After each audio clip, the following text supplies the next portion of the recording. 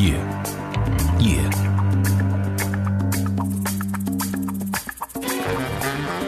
Coming to you every week from Sydney and Melbourne.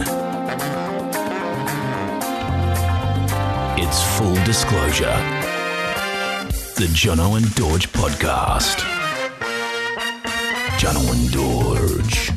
Full disclosure in the raw. Raw.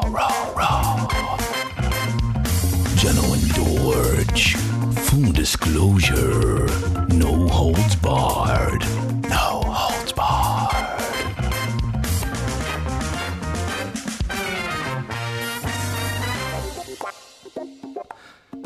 Okay, welcome to Full Disclosure episode 7.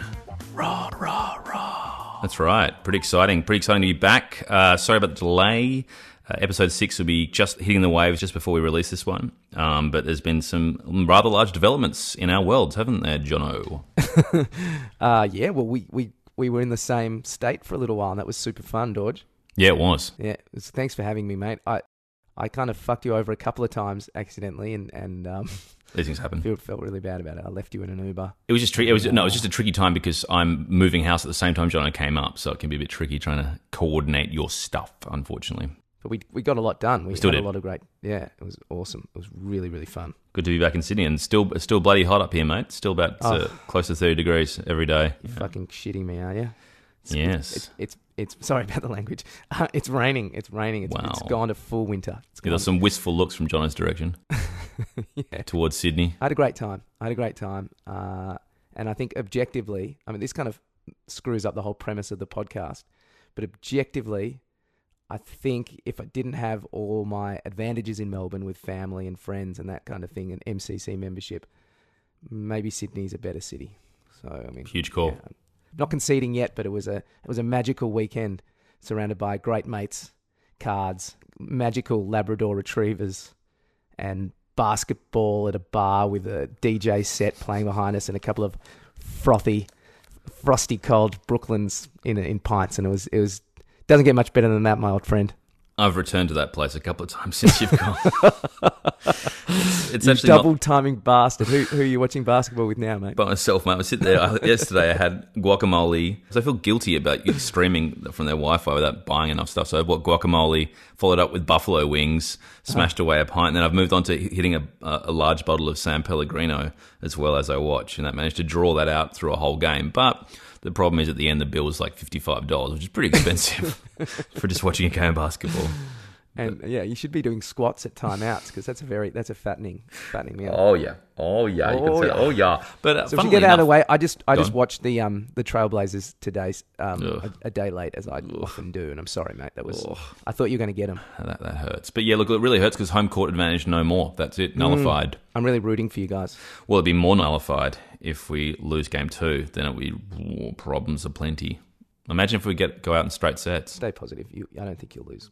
I think the soccer mums will get you over the edge this time. They both underperformed, your 2 stars, so I think they'll come back. Yes, although the talk from everyone, and I know you get a bit stroppy about this, is that CJ's been underperforming now for about 3 or 4 months, so it's a real concern. He's got this weird mantra book that he's reading. I can't remember the title. It's called The State of Being. He says where he never gets too high or never too low. He just goes for feeling nothing at all times. But it's kind of annoying because he's just jacking up bad shot after bad shot and just looking like it's totally unaffected. And he's not changing his game. He's just jacking up and shooting like 3 from 18 consistently. It's a bit like you. What do you mean? Well, that's just keeping a lid on emotions. Yeah, but I don't jack up shot after shot. I played yesterday. If anything, I don't jack it up enough. We can segue because I learnt a lot on this Sydney trip. Dear listeners, another great thing about Sydney, and then unfortunately there was a bye this week, but Dorje has started a basketball team called the Snow Leopards. And I heard about your last game of the season. Dorje came half an hour late for the game, leaving 4 Snow Leopards on 5. Did the opposition have a bench, or did the opposition just have 5 players? The opposition had a bench as well. A bench. They should have given you one of their players. But then Dorje turned up, and he was in huge trouble with his what was it, his pride of Leopards. I guess he was just playing under pressure. And didn't you score 10 points in 10 minutes? I did. Yeah. Yeah. 2 threes. Yes. 2 for 2 from the line. Yes. You fucked around and almost got a triple double by the sounds of things. So Unfortunately, there was a buy this week, but that is another fun reason to go to Sydney. But this is almost a double podcast because is it true you're coming? When do you get to Melbourne? Down in Melbourne this weekend. Yeah, it's pretty exciting. When do you fly in, Big Cat? Friday night. FIFO. What time? Friday, out Sunday. Well, I'll just meet you because I'm going to some comedy. It's the last weekend of the comedy festival. Just meet you for a lager afterwards. Yeah, a lager. And maybe we should try and meet up with Okine. Yes, Matthew Okine, who will be our first guest. We promise you gold. We deliver. We always deliver. And moving on to delivering, we thought it's probably time to deliver a segment. Oh, before we move on, we should just reconfirm today's theme of the podcast, which is what women really want. And we're going to tell you what we think women want consistently throughout the show. So look out for those little morsels, especially you desperate and dateless guys out there who've been looking for the right tangent. The old ghost whisperers, the horse whisperers, the Robert Redford, sweet nothing whisperers. The two of us here, we'll talk you through it. So, what do you think women really want, Jono? Yeah, I think it's a generalisation. It's over 50% of the population. Yeah, air, water, shelter. Like I think actually, what women need and what women want. What women need. That's what women need. What women want. Women need bread. Dough. They need dough. The vernacular I was using then was me imagining I was a desperate and dateless guy, you see. So I'm pitching it towards those guys who have no idea, hypothetically, how to interact with the opposite sex. And I find they're often prone to that sort of terminology. And you've read the game multiple times, so that's, you're an expert in their kind of mindset. So hold the phone. What's the game? Explain that to our listeners. The game? Well, you should because you're an expert in it. But you tell me, buddy. It was a book written by a Rolling Stone journalist who wrote a fantastic book before it on... he used to ghostwrite rock and roll books, and he wrote The Dirt, which is the seminal tell-all Motley Crue. Seminal. It's a great read. It is a great read. I think probably it's the most read book by young men. It seems like a lot of people that don't read have read it, like with Shantaram and things like that. But it's pretty cool, and because each character, each of the four band members, it's their point of view, and so they all interact and stuff. And Vince Neil's a real motherfucker, and Tommy Lee's obviously a famous guy in himself. It was good, but then he went from that, and it's written from a mistruth really, because he claimed he was impossible. He couldn't get his knee in anywhere, and it was hopeless. And so he then sought the help of these what are they called? I don't even know what they call it. Players? Yeah, let's go with that. Lock that in. Players or something like that. But it was like a group of people that kind of came up with rules. So it was in answer to the book written in, I think, in the 60s or 70s for women, rules on dating about, never kiss on the first date. So they had their own rules, and a lot of it's common sense, but a lot of it's entrenched in kind of quite misogynistic ways of preying on insecurity. But it's a really good read because he's a really good writer. But I just think he's accentuated his own inability to pick up. And I like when I read it, it is a good read. But I kept thinking that this is not the right book because it wasn't actually a book of rules. It was a real narrative, because in the end he finds love and he realizes that whole thing is empty. And he ended up with the guitarist from Hole. But yeah, I mean, it's huge now, and women are onto it. They know when someone's running game. I have been approached, full disclosure, listeners, to do the audiobook. I have been approached by quite a successful entrepreneur to coach him in dating. Really? Yes, I have, and I said I wouldn't do it. You should definitely do it. No, it was a few years ago now, and he's a lovely guy, and he's great. He was a lovely guy. He just, in terms of his confidence levels and talking to the opposite sex, they just weren't there. And I suppose he thought I exuded that quality that he was looking for. But I decided not to proceed in that area because, yeah, similar to what you're saying, I just think when it comes down to it, if we're being really honest with each other, the most meaningful interactions are ones you go into where you genuinely want to connect with another human being. And if you have an approach or a way of interacting which is garnered towards success with the opposite sex, it's treating them like numbers instead of forging a genuine connection which is long-term and meaningful. It'd be... Well, but if your objective is just to have sex with as many people as possible, I think it would be even more popular now with just how data is the kind of... Do you call it, say data or data? Data. Data. Well, this American is data. They say data. Yeah. Well, it's kind of the most valuable All those algorithms. What do you call them, world, John? Yeah. What do you call them? Anglo rhythm. Lover, lover, lover, you don't treat me no good no more. What? Get it? What's the link? Sonia Data. Oh, yeah, but we moved on to algorithms and you went back to it. So you should have probably done it while we're still on Anglo rhythms, but because I'm not actually Anglo, am I? I'm Jewish. Well, I have to do it like. Aren't you Anglo? You're Anglo-Jewish, though, aren't you? Yeah, because it's Scottish. You're part Scottish. So. Oh yeah. Yeah, fair call. You got me there. But you'd think, with analytics and all that sort of thing, you could, it would apply to all that sort of stuff. Oh, big time. Even more. Big time. Yeah. My observation of interacting with tech guys in the States when I've been on flights with them is within a very short period of time where I've had one lean over to me and go, it'd be so much better if that air hostess did the routine with no clothes on, am I right? I'm like, what? He's like, come on, wouldn't that be better? And I was like, sure. And he goes, I mean, she's a solid 10. Or maybe like a 7. She's a 7. Or is she an 8? Just from a 10 to a 7. Yeah. But what's his agenda? Well, they're just. Why I think they're trying to bro down. They're trying to bro down for starters, but they're often those guys that weren't the jocks, so they weren't getting any girls, and now they've got lots of money, and they still don't really know how to speak to the opposite sex, but they know they lust after them, and then so the way they try and bro down, to me, it's very much like they're like jocks, the tech guys. The number thing's terrible. Yeah, I mean, what's? But it's not surprising. That's surely objective. It's not surprising. But exactly what you said before about algorithms and math, and data or data, depending on which way you go, that's the area they live in. So that with the data stuff, one of his big things is it's a numbers game. So what they do is because they coach these people. I'm sure a lot of people know about it.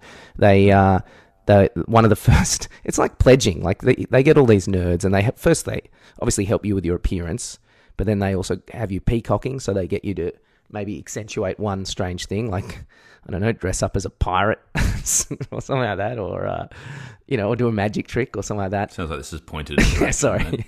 But then they get you to go to the mall and try and get 50 girls' numbers, and it just gets you to become less self-conscious and not care and just see it as reps. Yeah, I personally think one of the greatest releases, if you will, and I'm aware of the sexual connotations with that terminology, in terms of getting numbers and interacting with the opposite sex, is dealing with rejection. And that's a great thing about actors, and help prime a lot of us, is that you get used to getting rejected all the time and not taking it personally and feeling like you're going to throw yourself off a cliff. And you often see guys, when they go out and about, move on to a target, if you will, or someone they fancy or think they're very attracted to, and then they get knocked back and they just dive into a well of despair, and almost like they're Tchaikovsky about to throw themselves into a river.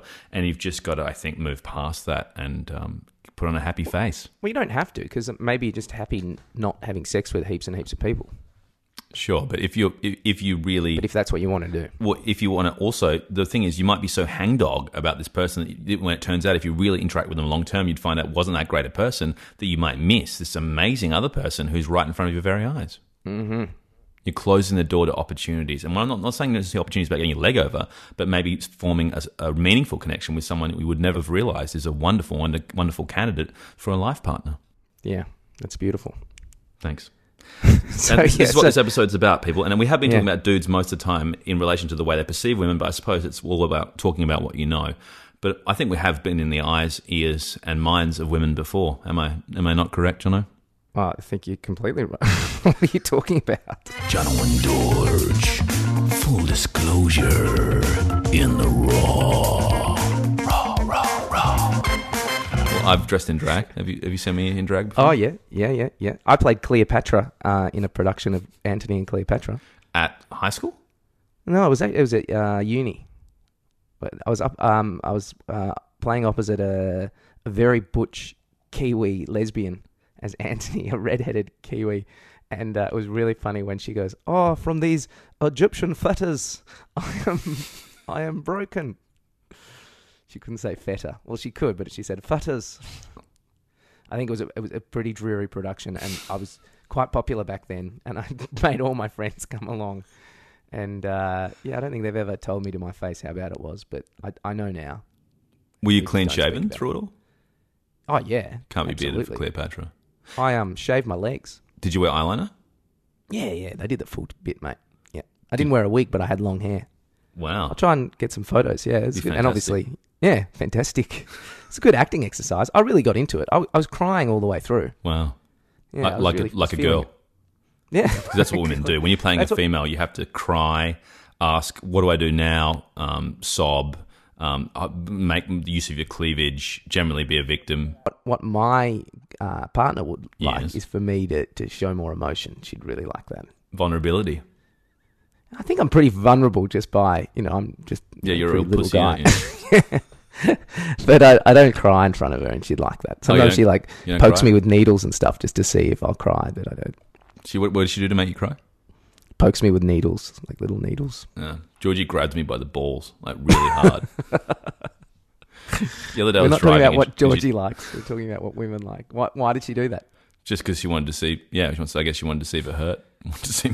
Wanted to see me in pain. That's more of a her thing. She likes. Yeah, okay. She Yeah, likes- because she likes horror movies. I was pretty freaked out by how she wasn't scared of that horror movie that was so scary. Yeah, The one with the haunted cupboard. she's watched a lot of horror movies. Yeah, and she watches them with a kind of just confused. She just wants to know how they work. Yep. She doesn't find them scary. No, because when you've seen enough, it's just like any genre. When you've seen enough, you know the tropes, you know the rules, and you're just looking out for the triggers and the points and seeing how it goes about it. Because it is trying to formulate a sensoric response, which is what men do when we interact with women behind closed doors. And can I tell you, I've been relatively unsuccessful numerous times. What are you talking about? Sex? Yes, yeah, I was talking about sex. What did you think I was talking about? I don't know. I didn't know. I don't know. Yeah. It's important to know the erogenous zones. Do you want to talk us through that, Jono? The nipples? Yes. Yeah. What else you got? Belly button? No, that's not an erogenous. How do you know? Because some women love a good no one. cleaning. Do you know anyone that likes having their belly button played with? Just a good cleaning. Just a good clean. Just get all that lint out. Sure, but it's not an erogenous zone, in my opinion. No. The bum hole? No, The perineum? I don't think so. A little bit of skin between. You like to go straight for that? Go straight for the perineum. What are you doing? Perineum, me. There's a guy. They call me the Prince of the Perineum. No holds barred. So the erogenous zones. Okay, come on, mate. Talk me through them. Okay, the armpits. Yes. No. Yes. No, that's not an erogenous zone. No. Earlobes. Hey, hang on. Hey, let me do it. Well, you're terrible at the moment. The neck. What did you say? The neck. Yes, correct. Thank you. Ding. The toes. Not that I'm aware of. Eyelashes. No, I don't think so. Not eyeball either. No, Vagina. Vagina.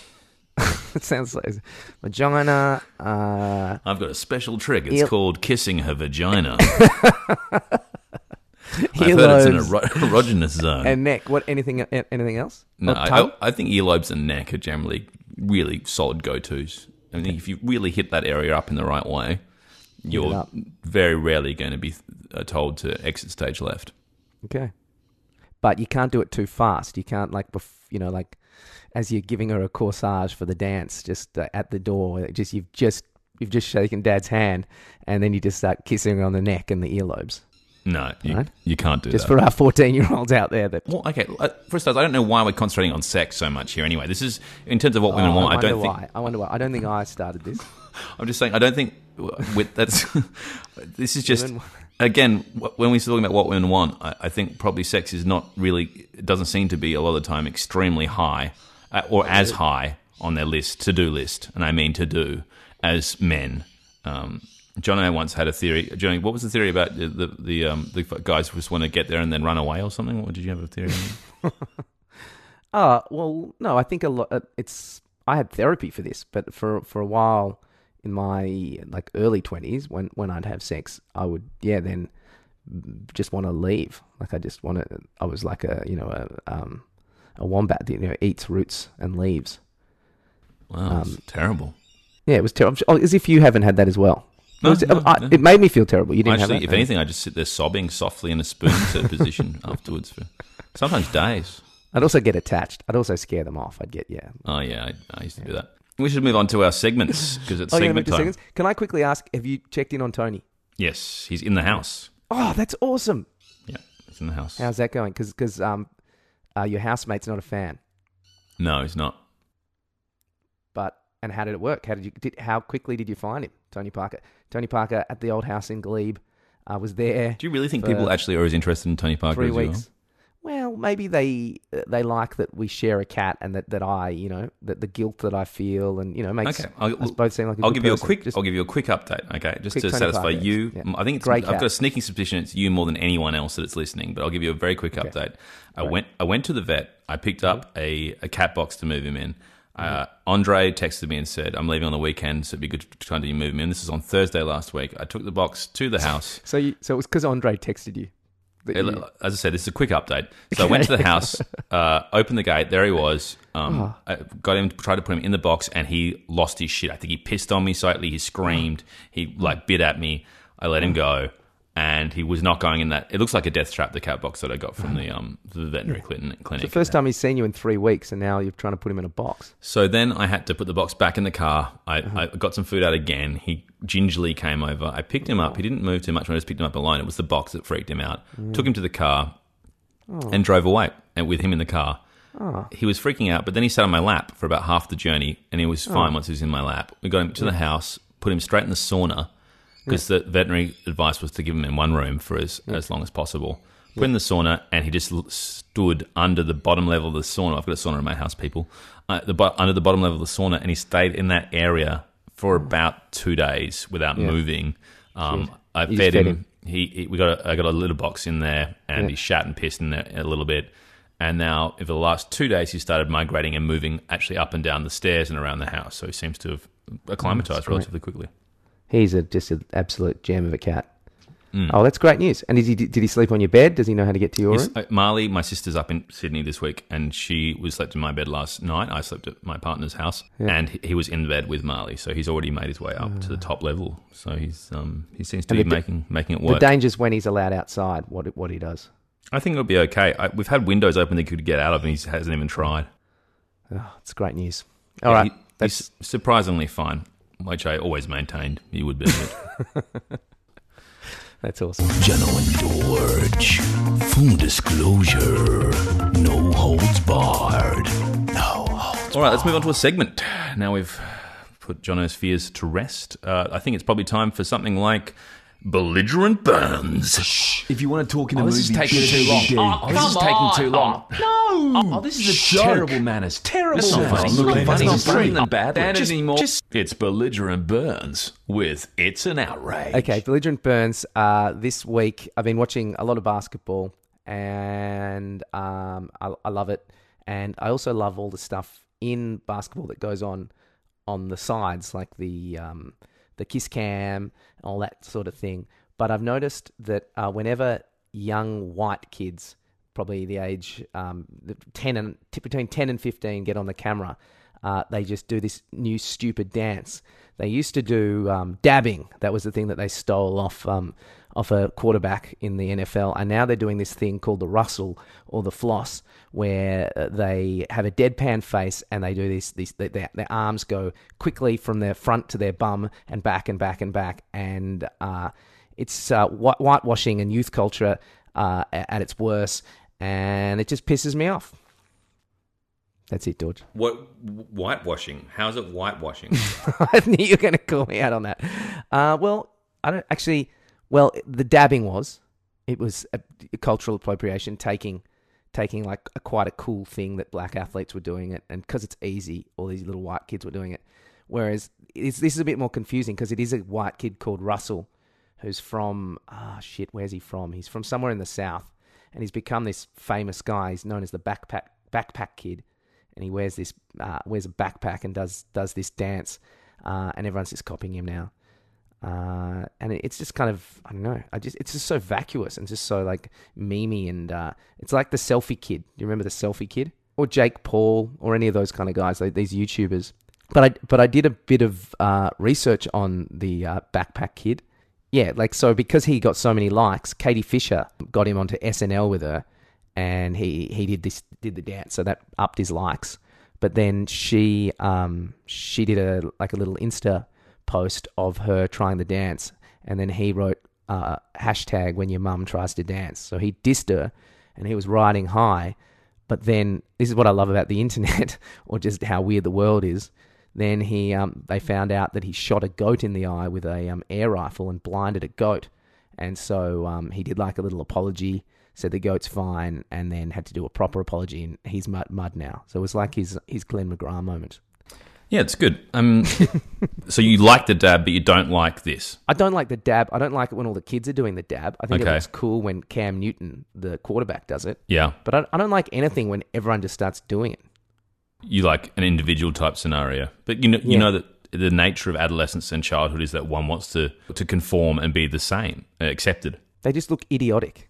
They look absolutely idiotic. They look worse with the dab. Everyone knows what the dab is, don't they? Yeah, I think most people do. But this is really crazy flossing. Google it. Well, I'm on top of it. This is one thing I did point out to you when you said you wanted to talk about this, was the fact that Backpack Kid has been around now for approximately 3.5 to 4 years, so it's not exactly a new sensation. Well, it is for me, mate. It is for me, and it's infuriated me. It fascinated and infuriated me, so I had to talk about it. The one thing worth thinking about is news is about being what's fresh, and particularly when it comes to memes. I didn't say it was news. It was news to me. But when it comes to memes and it comes to fashion, if you're talking about stuff which is that old, you're way out of touch. It doesn't bother you might be out of touch? I think I am out of touch. I'm living in Melbourne with 2 cats. I'm not. I've got. So are you? I'm not at the coalface, mate. Like you. I'll segue into something a bit more current and now to show you what I'm talking about. Look, I'll be on the coalface. I'll talk about the comedy festival in a second. That's okay. There's are you familiar with the yodeling kid right now? No, I'm not. Yeah, it doesn't surprise me. Educate me. So fuckface. There's an amazing internet viral. There's a viral phenomenon, and it's the yodeling kid. Yep. And it's this little kid in Illinois, in bumfuck Illinois, and he's got a tiny town of 400 people and a Walmart. That's all they've got in the town. And he's gone. Sounds like the beginning of a joke. This sounds like the beginning. It's incredible. It's actually incredible what's happened. Yeah. And this kid's into Hank Williams, and in particular a 1949 classic of Hank Williams called "Lovesick Blues." And he goes, "Sure, it's not Forrest Gump." No, and this kid's like 8, 9 years old, and he's been performing these songs of his for ages in the town, and he only performs at the Walmart because it's the only shop in town. Anyway, someone's recorded it, whacked it online, and it's gone humongous. It's gone like 2.5, 3 million hits overnight, and it got bigger and bigger to the point where he's flown out to Ellen. Ellen gives him a check for $15,000, said he's performing at this huge country music festival. Walmart's going to throw him its own concert. Such youth culture. That's what I mean about whitewashing. Like, they just like kids. Maybe it's because we're getting older and it's not going to happen for us that way. It's just annoying that they just love kids. Well, what's interesting about this kid is he's kind of like a throwback to Tom Sawyer or Huckleberry Finn. Even when he's on the show, he talks about, I'm just a country boy. And he talks about how he's like, sometimes you're baling hay and you just sit back and you put some corn in your mouth and you just like, you put your hat down over your face. And he's like a little 8-year-old, right? And then he gets up and sings these songs which involve yodeling, and people are just frothing. It is, I think, a capturing of it. It's so innocent and it's diversionary against what's going on in America right now, but all the Trump supporters would like it too. Because that's true. That's true. It goes both ways. But this kid is pretty fantastic, and it's gone huge. It's got so huge now that baseballers are coming out to remixes of the yodeling song in the Major League Baseball. That's how big he's gone. And Hank Williams, this song "Lovesick Blues" is now charting massively on Spotify. His one or the original? The original from 1949, just because of this kid. Great singer, Hank Williams. Yeah, so that is one that is completely hot off the press. I don't know how long it will last, but the Backpack Kid's still going strong, as you pointed out. People like you are realising about him 4 years later. So maybe the same thing will happen with the Walmart SNL boy. thing happened recently. It happened in the last 6 months. Year and a half, 2 years ago. So early 2017 was when the SNL thing happened. But in regards to the yodeling kid, what was a bit stingy, I thought, about Ellen and Walmart is Walmart have got so much free publicity out of this, and they've given him, towards his college education, a massive check of $15,000. $15,000? $15,000? Well, you can get more money. $15,000? I mean, do you know what you can do with $15,000 in an American college education? That can buy you a backpack. It can buy you maybe a sandwich. It's not going to get you through more than barely a semester. Well, here he goes. Come on, mate. Get going. You're getting there. The price of education over there, and this little kid's given Walmart, I'd say, close to $1 million worth of free advertising, and they're going to give him $15,000. Well, I guess there's not many good entertainment agencies. No, fuck you, Walmart. Fuck you, Walmart. Fuck you. Fuck you, Walmart. Anyway, Well, I'll have to check him out because I do like that sort of I stuff. think you'll love it. But Ellen's obsessed with little cute kids. You can trust me for the hot off the press stuff. Yeah, I can. You're good at that. You were good at Benjamin Franklin's Killing This Game. Yeah, that was when you get onto something, that you was a get cool onto Jewish guy. Actually, speaking of cool Jewish guys, Yeah. I can give you a movie review. Would you like my first movie review? I would, but I'm going to be quite critical because you've been slamming mine. Go for it. So No, do your best. we're coming up with Dorje Swallow's first and possibly only movie review. All right, so last night I saw the original Postman Always Rings Twice with Georgina Dalton, my partner in crime. We're looking for something interesting but old school to watch, and I'm a big film noir fan. I've seen the remake starring, of course, Jack Nicholson and Jessica Lange, which I was a firm believer in. Some really sizzling hot sex scenes involving dough and a big fat Italian man who they take out, spoiler alert. But this is the original, starring Lana Turner and, of course, John Garfield. Now, John Garfield is a fantastic actor. He was a precursor to Marlon Brando, to James Dean. He was a very sort of Methodist, New York-based Jewish actor. What was very clear to all of us straight away is that Lana Turner was acting him off the screen and anyone else who dared to step on it. She was absolutely lightning. She was fire in this film. She was discovered at 16, for the record, just having a milkshake in LA by some creepy old producer guy who then financed her career. Got her to dye her hair blonde. She became the Sweater Girl, famously. That was her breakout role. She was on screen for 5 seconds, but she swept the nation as the Sweater Girl. I'm sure you can figure out what was special about the sweater. Let's just say it wasn't the knitwork pattern. Anyway, so she became huge. She's fantastic in this film. It's a typical film noir, and I don't want to give too much away, but what I will say is it definitely obeys the tropes in terms of the female dies. The female never gets away with it, and in this film, yet again, it happens again. Very disappointing. But in terms of Garfield, I think he brings it. He's incredibly creepy. When you talk about creepy old man in relation to yours truly, I think Garfield takes it to another level. I think it's amazing how much they got away with. So he's not trying to be a male lead. He's actually being a baddie, is he? He's the postman. No. There's no postman. It's just that's the monologue at the end. What? There's no postman? No. I hate that. That's actually a great monologue at the end of it. So it's a 1946 film. What I will say about this film is it went on a little bit too long. Like this review. The acting is very dated. And in terms of film noirs, I think it's just fantastic to look at this in relation to the differences between this and the 81 remake. It goes on much longer, the 46, and makes a bit more sense, I think, in a lot of ways. The 81 sort of cuts about 20 minutes off it, but it probably needs the snip. But overall, I think it stands up pretty well. But the creepiness from Garfield, and it's interesting you asked me about that, Jono, because what I do love about film noirs is it has that idea, the blurring of lines, the morally ambiguous lines of the protagonist, which was the anti-hero type thing that Orson Welles was exploring as well shortly afterwards. And that's the thing I love about the film noir idea. It's kind of got something like Breaking Bad, the idea of this fatally flawed hero, and often the love interest who's also flawed. And I guess the pain they bring about everything around them, and then the judgment that they have to face, the comeuppance, which inevitably seems to occur, but sometimes doesn't. And that's one thing that annoys me often in film noir, is the female cops it often and the guy doesn't. And that definitely peeves me. What I did like about this one, spoiler alert, is that they both cop it in the end. But I think a solid film, maybe a little long. Out of 5, I'll give it 3.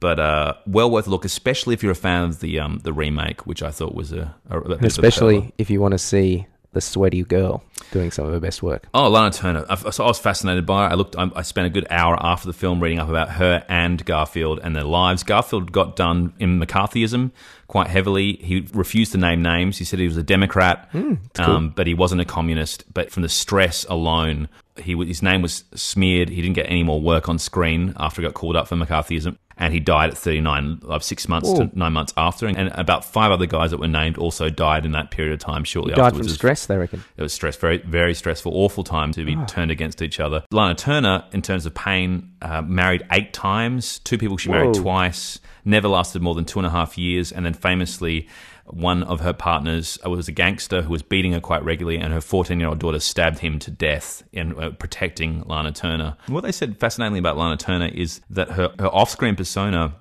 and her on-screen persona definitely bled into each other to a tremendously large extent. And she was one of the first, I think, sort of actors where they almost helped each other. The huge drama she had off-screen, the numerous partners, the scandals, the problems. When she's playing things like femme fatales, you can see straight away how that could have fed into each other. The life being stranger than fiction and vice versa scenario definitely seemed to apply to her, and therefore, the persona, the on and off screen persona, was very blurred and quite fascinating. Gun to your head, which is quite a apt metaphor for film noir. What would you say your favourite film noirs are? Double Indemnity, I really liked. Hard to say though. Double indemnity. Indemnity. Double Indemnity. Double Indemnity. LA Confidential, I thought was pretty fab. Chinatown is very good. Yeah, better than those two. Whoa, I don't know about that. Better than. Well, I actually haven't seen Double Indemnity. I think it's better than LA Confidential. It's considered the perfect screenplay. It's pretty good. Yeah, Robert Towns. But it is a bit long, but I think it's phenomenal. And then there's the blurring. I do like Touch of Evil. Yeah, Touch of Evil. I thought Touch of Evil was pretty good. Amazing opening shot. This is getting a bit kind of nerdy. Body Heat. Body Heat. Yeah, I thought that was pretty damn good. Came up recently. I'm going to order that. Who's in Body Heat? Kathleen Turner and William Hurt from memory. Yeah, I like William Hurt. Yeah, he's good. Although I saw him on stage in that STC play, Long Day's Journey into Night. He's had some big character. He was terrible. Things against him. He was terrible. Uh-huh. He was muttering all his lines under his breath. You couldn't hear a single thing he was saying. But that's why he's great on screen. That's why it's fantastic on screen. The Accidental Tourist? He was good in that. Very good. He won an Oscar. When we were talking about playing different ethnicities for Oscars, he was one of the guys. I think he played. Really? I think, an Asian guy. What was it? Madam Butterfly? Was it Madam Butterfly? It was one of those. Oh, that's Tu Wong Fu. Yeah, he won it for Tu Wong Fu. That's right. He was a drag queen Asian leper. Very transformative. Really good. Thanks for the memories, Tu Wong Fu. Yeah, he was brilliant. Uh-huh. Is that a joke? Yes. He didn't play an Asian leper. I don't know if it was a leper, but I think he played an Asian drag queen. I think that's true. Aging or Asian? Asian. Look it up. You look it up.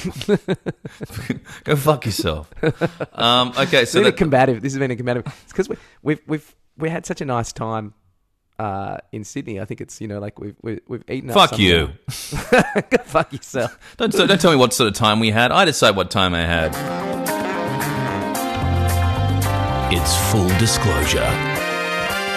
The Jono and Dorje podcast.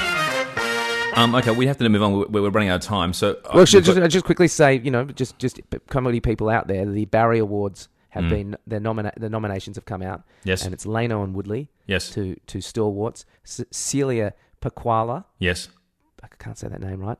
Natalie Palamides. Silly Pakwa. She's related to Manny. I don't think so. Pakwiala. Okay. Natalie Palamides, and she did Laid, the one that I reviewed last time about the girl that lays eggs. Oh, the egg she's one. Actually, and I've told everyone about it, but unfortunately not fortunately for her, she's gone back to LA because she got a big TV gig.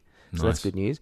Anne Edmonds, who I just booked a ticket for her alter ego, Helen Badu. I find her hilarious. She's very, very funny. Alex Edelman, Tim Key, Sam Campbell, and Rose Matafeo, who I'm actually seeing Friday night. So, I've got to see a few of the Barry Award nominees. Who'd you pick? Who's my pick? Palamides, absolutely. Laid. It blew me away. I saw That's it twice. who you'd want to hook up with most? That's your pick? That's who you'd want to sleep with if you could have had to sleep with one of them? No, idiot. No. I'm very happy. It's called Laid, right? Laid because she lays eggs. I guess it's a play on both.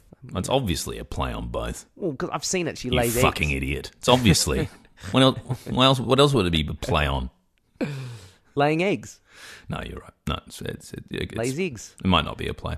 So Palamides gets the Guernsey for most likely winner of the Barry Award. You heard it here first. Lay your punts on. 10% kickback to Jono if you do come good.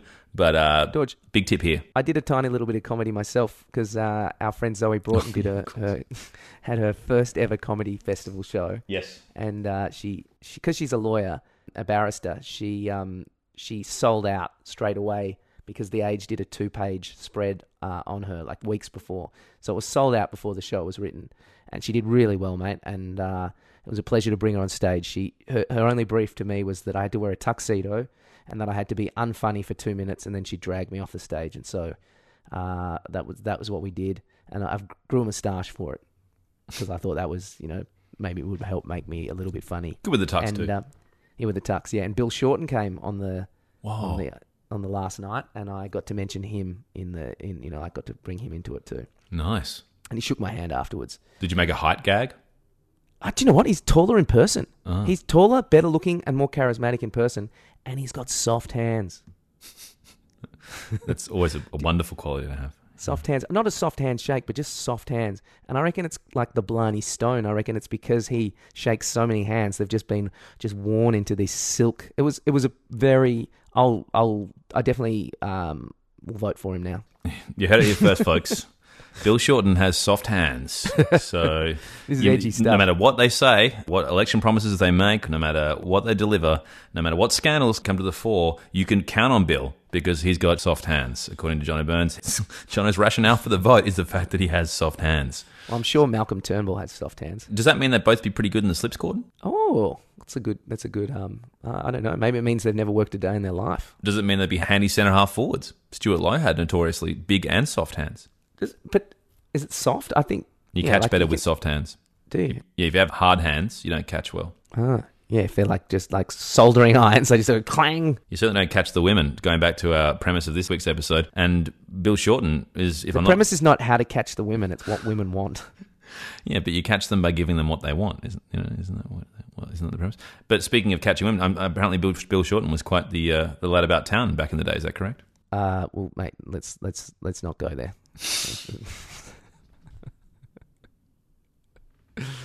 We'll get our legal team onto that. I've no idea. I can neither confirm nor deny any of that. Would you imagine, based on the way his hands felt, that he'd be good at touching people? Touching people? Yep. Yeah, no, he was good at touching my hands. Yeah, soft, nice hands. What's it called? What happens before you have sex? Would you think he'd be good at that? Was that a test or you forgot? Do you think he'd be good at that? Or in your case, $100 ticket to something. What does that mean? You're saying that I buy tickets? In your case, 3 hours of talking them into submission. So wait. 3 hours. Your premise for me and the opposite sex is buy them expensive tickets and then talk them into submission. You once bought a girl a ticket to a music festival, and as soon as she walked into the music festival, she just walked off, and she didn't even. She's talk still to with the festival. guy she walked off with. It's kind of annoying. Oh, that's loyalty at least. I was furious. Yeah, I was pretty upset. No, you weren't. That's what's impressive about you with your. I'll just pump you up for a second here, Big Cat, because I've been giving you a little bit of shit. You obviously were a ladies' man back in the day before you hung up the soft hands, and you now you've got a lovely partner, Georgie. But I knew you at quite a few stages in your life, and you definitely, your game was the least offensive game, because it was always very playful. You always used a lot of humor, a lot of self-deprecation. You obviously a lot of $100 meals, and like some of the other people that I met used more of the kind of negative. I guess if it's an art, they use the dark arts. They were the Darth Vader to your Yoda, or what's the other one? Obi-Wan. You basically just made them laugh, and also you never took anything personally. So like the amount of people that you were interacting with, some of them of course kind of were taking the piss, and that's what I really noticed, is that you just shrugged it off, and often they would come back later. They'd come back another time because you didn't. They said, my problem is if I was trying to get together with someone and then they were rude to me, I would just get belligerent, and then they would just write me off forever. Whereas you would just shrug and go about your work. Whereas I kind of took it personally, which is really silly. Yeah, you don't want it? Well, fuck you then. That's the worst. Those guys, that must They be are terrible. The worst. They're terrible. Yeah. Hey babe, how about it? And like, oh, go away. Oh, fuck you fucking lesbian. It's so Nice to meet you too, Mr. McGrath. So bad. Guys, don't It's do a that. real thing. Guys, don't do that. Don't do that. But no, but even if they say, like, not even I'm not interested, I'm like, sorry, my boyfriend's here. Like, oh, you fucking lesbian. It's terrible. Actually, this is a funny one. Georgie was at a wonderful establishment in the middle of the city recently, owned by Justin Hems. I won't name the venue. And she's dancing away. And why won't you name the venue? It's a Maryvale establishment in the middle of the city. I'm sure people can put it together. Anyway, she's dancing away, and this guy comes up behind and just puts his arms around her and starts dancing behind her. And she looks around and he goes, "What?" And she says, "I've got a boyfriend." And his reply was, "You going to tell him?" She's like, "No." And then he kept dancing with her and grinding her even more. And she was confused because she said, "I've got a boyfriend." But when he said, "Are you going to tell him?" I think he meant, "Are you going to tell him what we get up to tonight?" And what she thought he meant was literally, "Are you going to tell him that I just put my arms around you?" And she said no. So the wires got crossed. I mean, there's a high probability he had a girlfriend as well. And he's like, "Are you going to tell what happens?" "I'm not going to tell." But, you can see how that can be misinterpreted. Then what happened? They had sex. And they had sex, and she's actually told me that she's leaving me for it. He's making a lot of money, and it's just a better option. I don't blame her. It's completely understandable. If a guy used that move on me, I'd be pretty into it, I can tell you that. The old sidle up behind, grind in the rear section. Roll. I think we should finish off with our full disclosure for the week. I've had great success with this story of late. It's really been rocketing up the charts. I've had some people tell me that I tell the best stories based upon this particular story. You've really built it up, mate. But good luck. Okay, go. Okay. So we went, Jono and I and a few other friends who will remain nameless, went to a certain music festival. We can say what it was. It was called The Secret Garden. Yes. And we'd had a great time there before. We'd been to two before, hadn't we? Two before. Never has there been a more aptly named festival, you will see from this story, because there was a bit of a secret garden involved. And at the first one, we dressed up as, it's the picture, you were the Scarecrow and I was Dorothy, and we had... That is from that festival. And we had the best time. We just had the best ever time. That wasn't the first one, though. That was the first one. Oh, no, the one before that we were... No, you're messing up. You're already messing up the story completely. All right, so this is the third time we're in this festival. The first time we went as characters from The Karate Kid Part 1, the skeleton outfits. We had a great time. Great time. Amazing time. Second time, we went as characters from Lion, the Witch, and the Wardrobe. There's four of us. We had a great time. Amazing time. Third time... There was five of us, because we had a mate as the dog as well.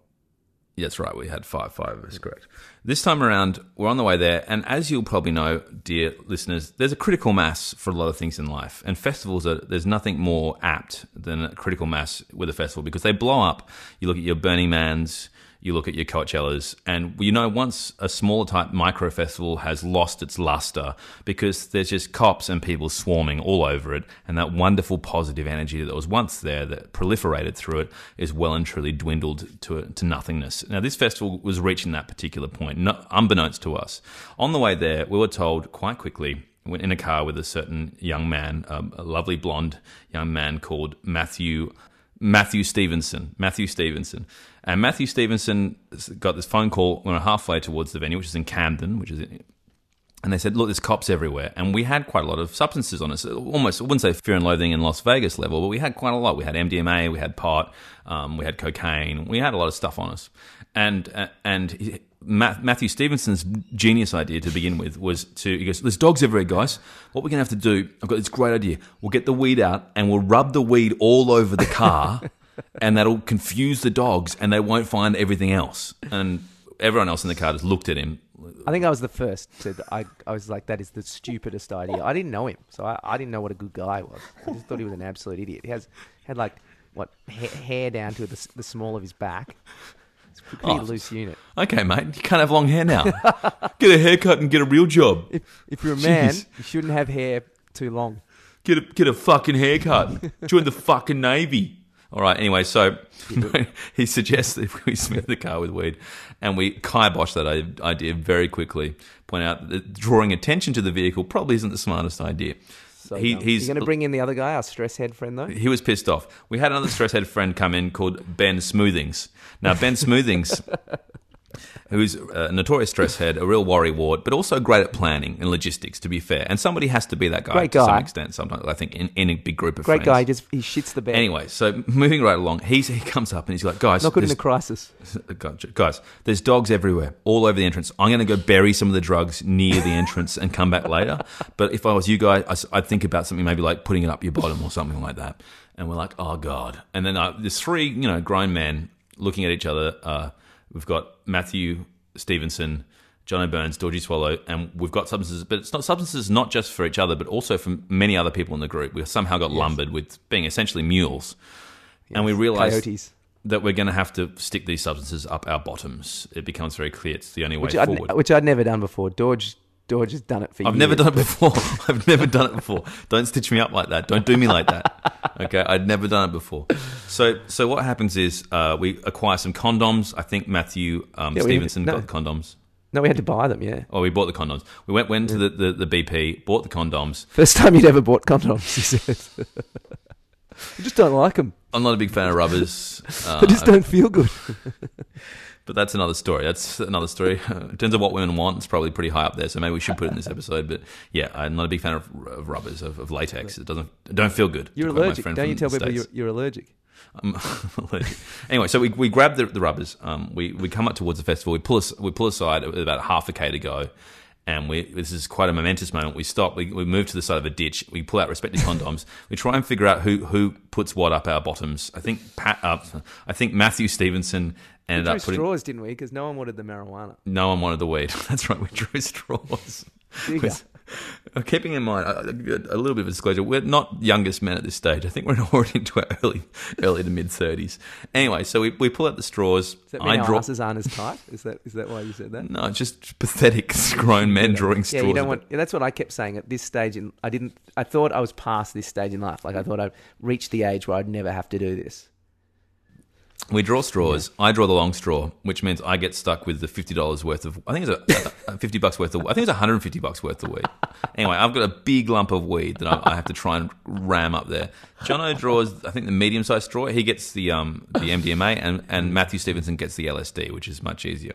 So, Jono, we all put it in our little condoms. We all walk away sheepishly, try not to look at each other in the eye, and pull our pants down and just try and leverage it up there. We had a pact that would never tell anyone as well, but it's funny that it's come to this. But yeah. Yep. Okay, so we stick it up there. We say no one's going to talk about it anymore. What's done is done. Drive up. Sure enough, we get through past the cops, okay, past the dogs. Oh, but as we drove by, there was a guy with his shirt off, that's right, on his knees, surrounded by dogs. Yeah, this is a teeny bopper festival, hipster festival, with his hands above his head, like he was fully getting arrested. Yeah, it was like Compton. It was like we drove through Compton. So our stress head mate was in the right. He was on the money. He often is on the money. To be fair to there were dogs. Ben Smoothings. Ben Smoothings is often right, and he was right in this case. He's a good guy. Good guy, Ben. I call him the captain sometimes. Yeah, the captain Ben Smoothings. Anyway, so we get through this area, and it's by this stage it's getting towards dusk, and we probably, now we look back with the benefit of time, maybe should have got things out of our system straight away. But we thought we had to get the tents up before it got dark. You know what it's like being seasoned campaigners, like many of you are, I'm sure, dear listeners. It started to rain a little. So we get out there, we start hammering the nails. We get nice and low as we're hammering in the nails, and once we finish, I go, okay, John, we better get it out now because hang on. What? You forgot the fly. You forgot part of the tent, or is that another festival? Yeah, I think that's every festival, isn't it? You always forget a big part of the tent.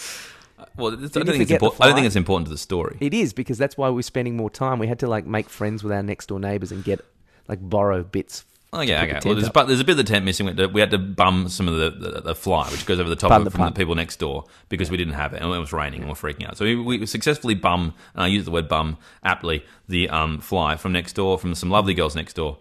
And then we move into the tent, and I said, John, we better get it out now. It's important.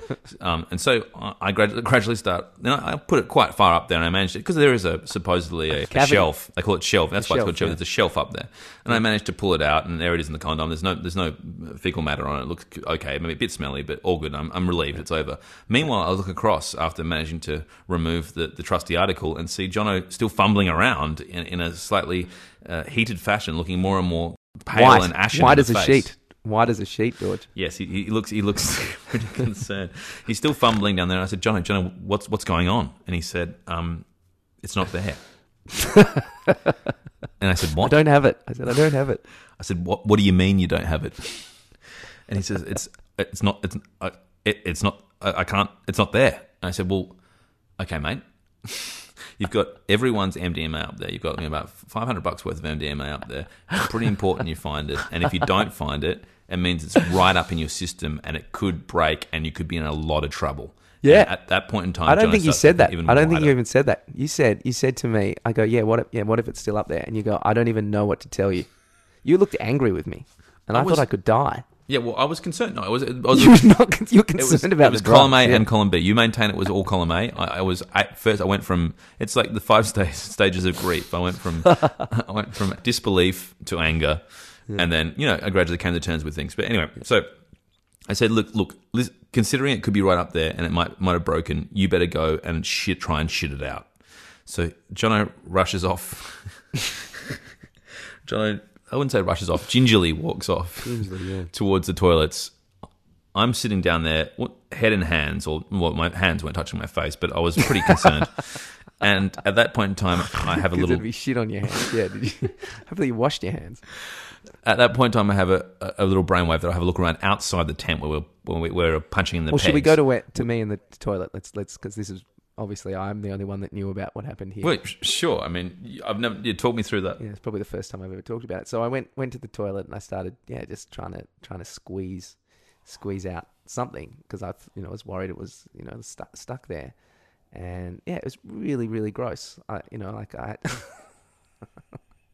had like toilet paper, and I was basically just with toilet paper in there, like just trying to take stuff out, and I found quite a lot of stuff that I hadn't found for a long time. There's a remote control up there. It's my MCC membership that I'd lost, a boat license, but alas, no MDMA. And so I was really worried now because I thought if it's exploded up there, like I have no idea. Do I die? Do I get really high? And it was raining now, and I had shit under my fingernails. And So did you manage to? Did you manage to push any turd out? I did a little turd. Yeah, I pushed a turd out. So then I had to How big was a turd? Do you reckon? It was little. It was quite little. Bigger than your finger. It was. You know what? Actually, it was. The good thing was because it was like a wombat poo or a kangaroo poo. Like it was like a perfect little rock. I think the stress made it just quite dehydrated. So there was nothing sloppy. It was quite. Okay, that's enough information. It was like rabbit poo. Anyway, so at this point in time, while John is going through this fascinating process, I'm outside with my phone torch, just looking on the outskirts of where we're punching in the tent pegs. And funnily enough, there I spot a condom and a little bag of MDMA. And I pick it up very carefully because I know where it's been. Have a little try. Just take a little taste. No, I did not have a little taste. El Jefe gets a little taste of everything. I was contemplating whether to tell Jono for a bit or to hold off on a bit before I told him, but that's evil, dude. I know. I'm not proud of it, but I did contemplate. But why? Because you thought it was funny, or because you wanted to punish me, or column A, column B? No, it was probably a little bit of both. But I just think the question mark in my head is how far did you put it up? I didn't put it far, exactly, because I didn't want... Yes. But then the irony is then I put my hand up there anyway, so I should have just... Because what I had... You're like Lana Turner, you got your comeuppance, mate. I have a lot of old underwear, and so I was wearing like a pair of old...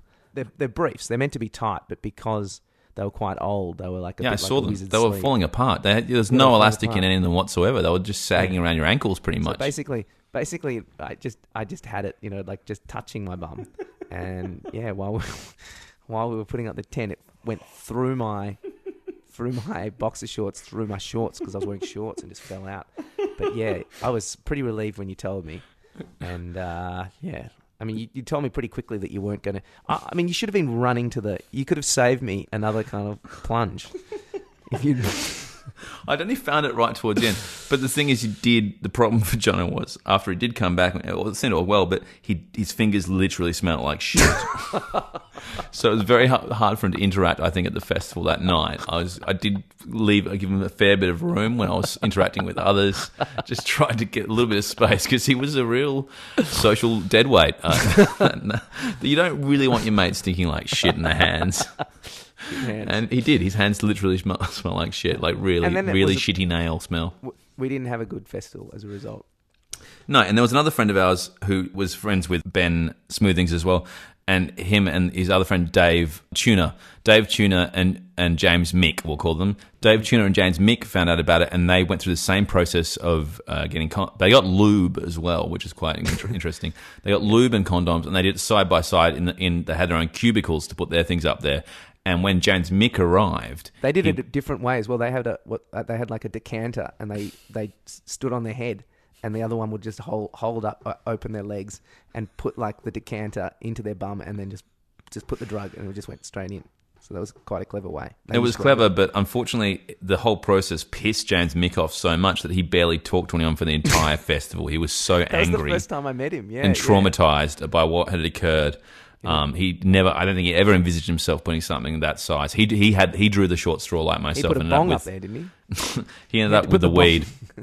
And I guess one of the reasons my sympathy for Jono, once I found it, was a little bit less, was when I saw how tiny the little bag was that he had to put up there in comparison to the humongous amount of weed that I had to wedge up my own buttocks. Yeah, well, I suffer more, and I didn't really even put it up there. So yeah, the irony is, that then I had to put my hands in there. I mean, my bottom's never been the same. You make whenever Georgie goes anywhere near that, I start screaming and recalling. It's like I've been to Vietnam or something.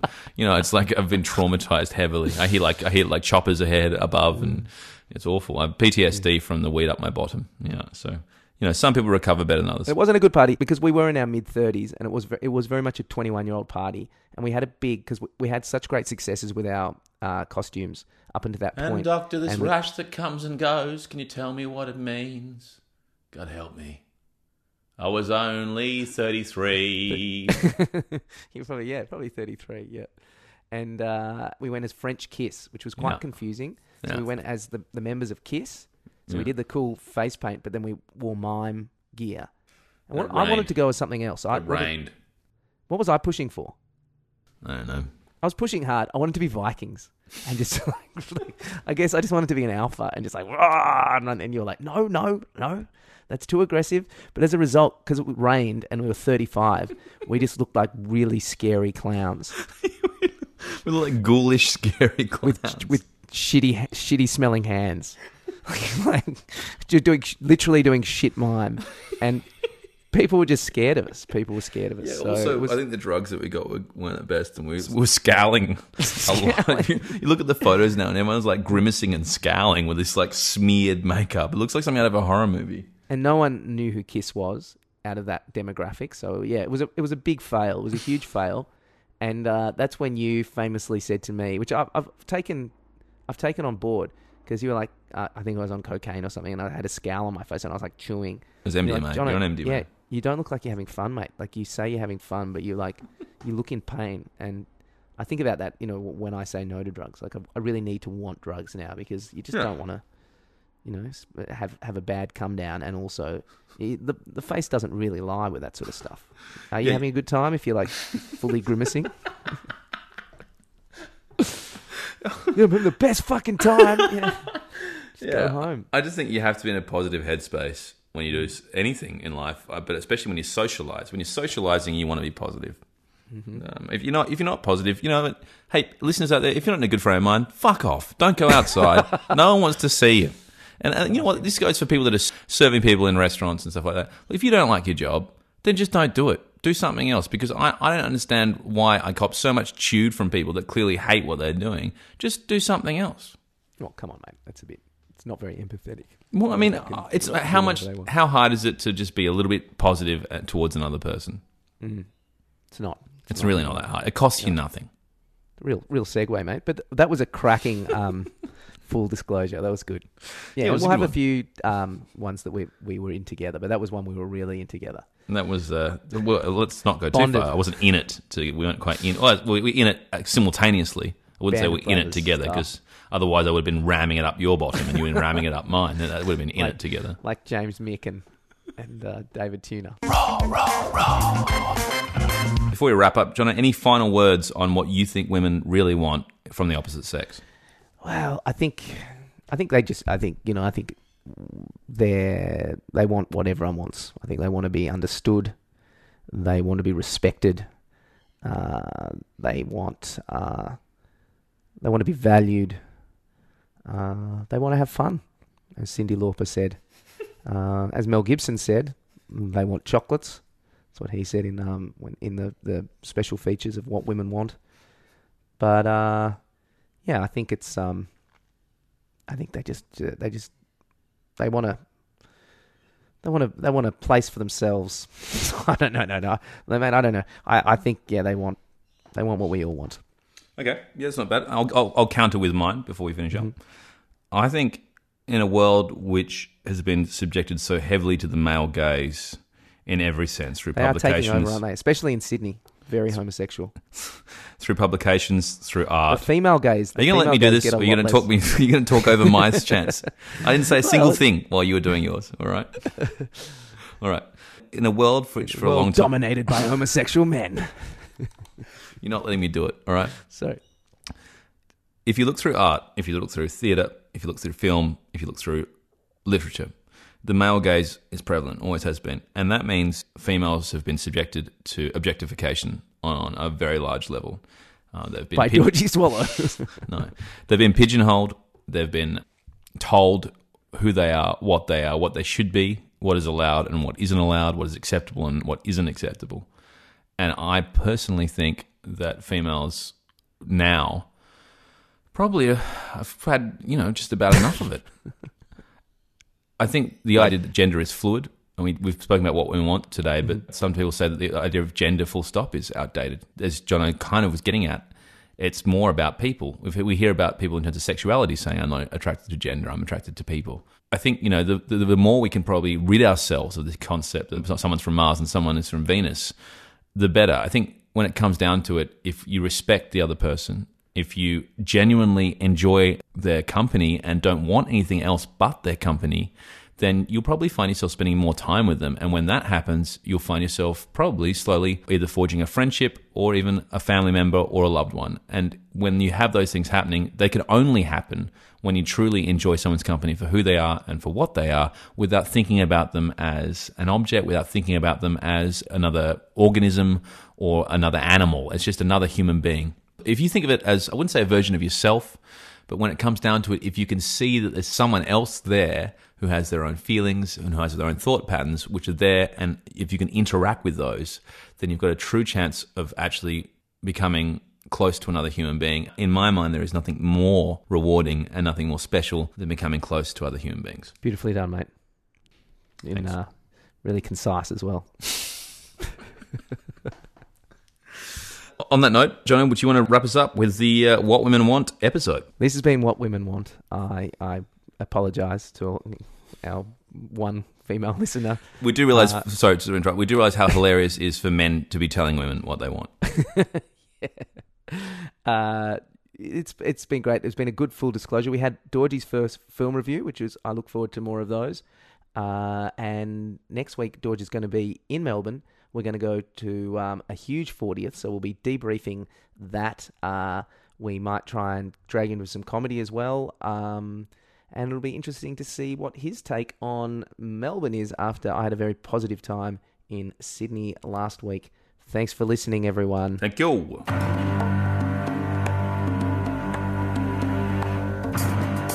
Yeah.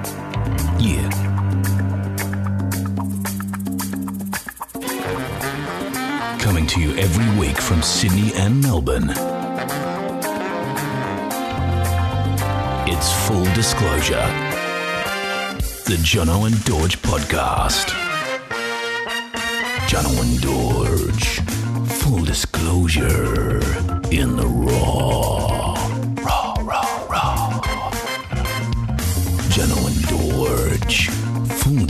Dorje.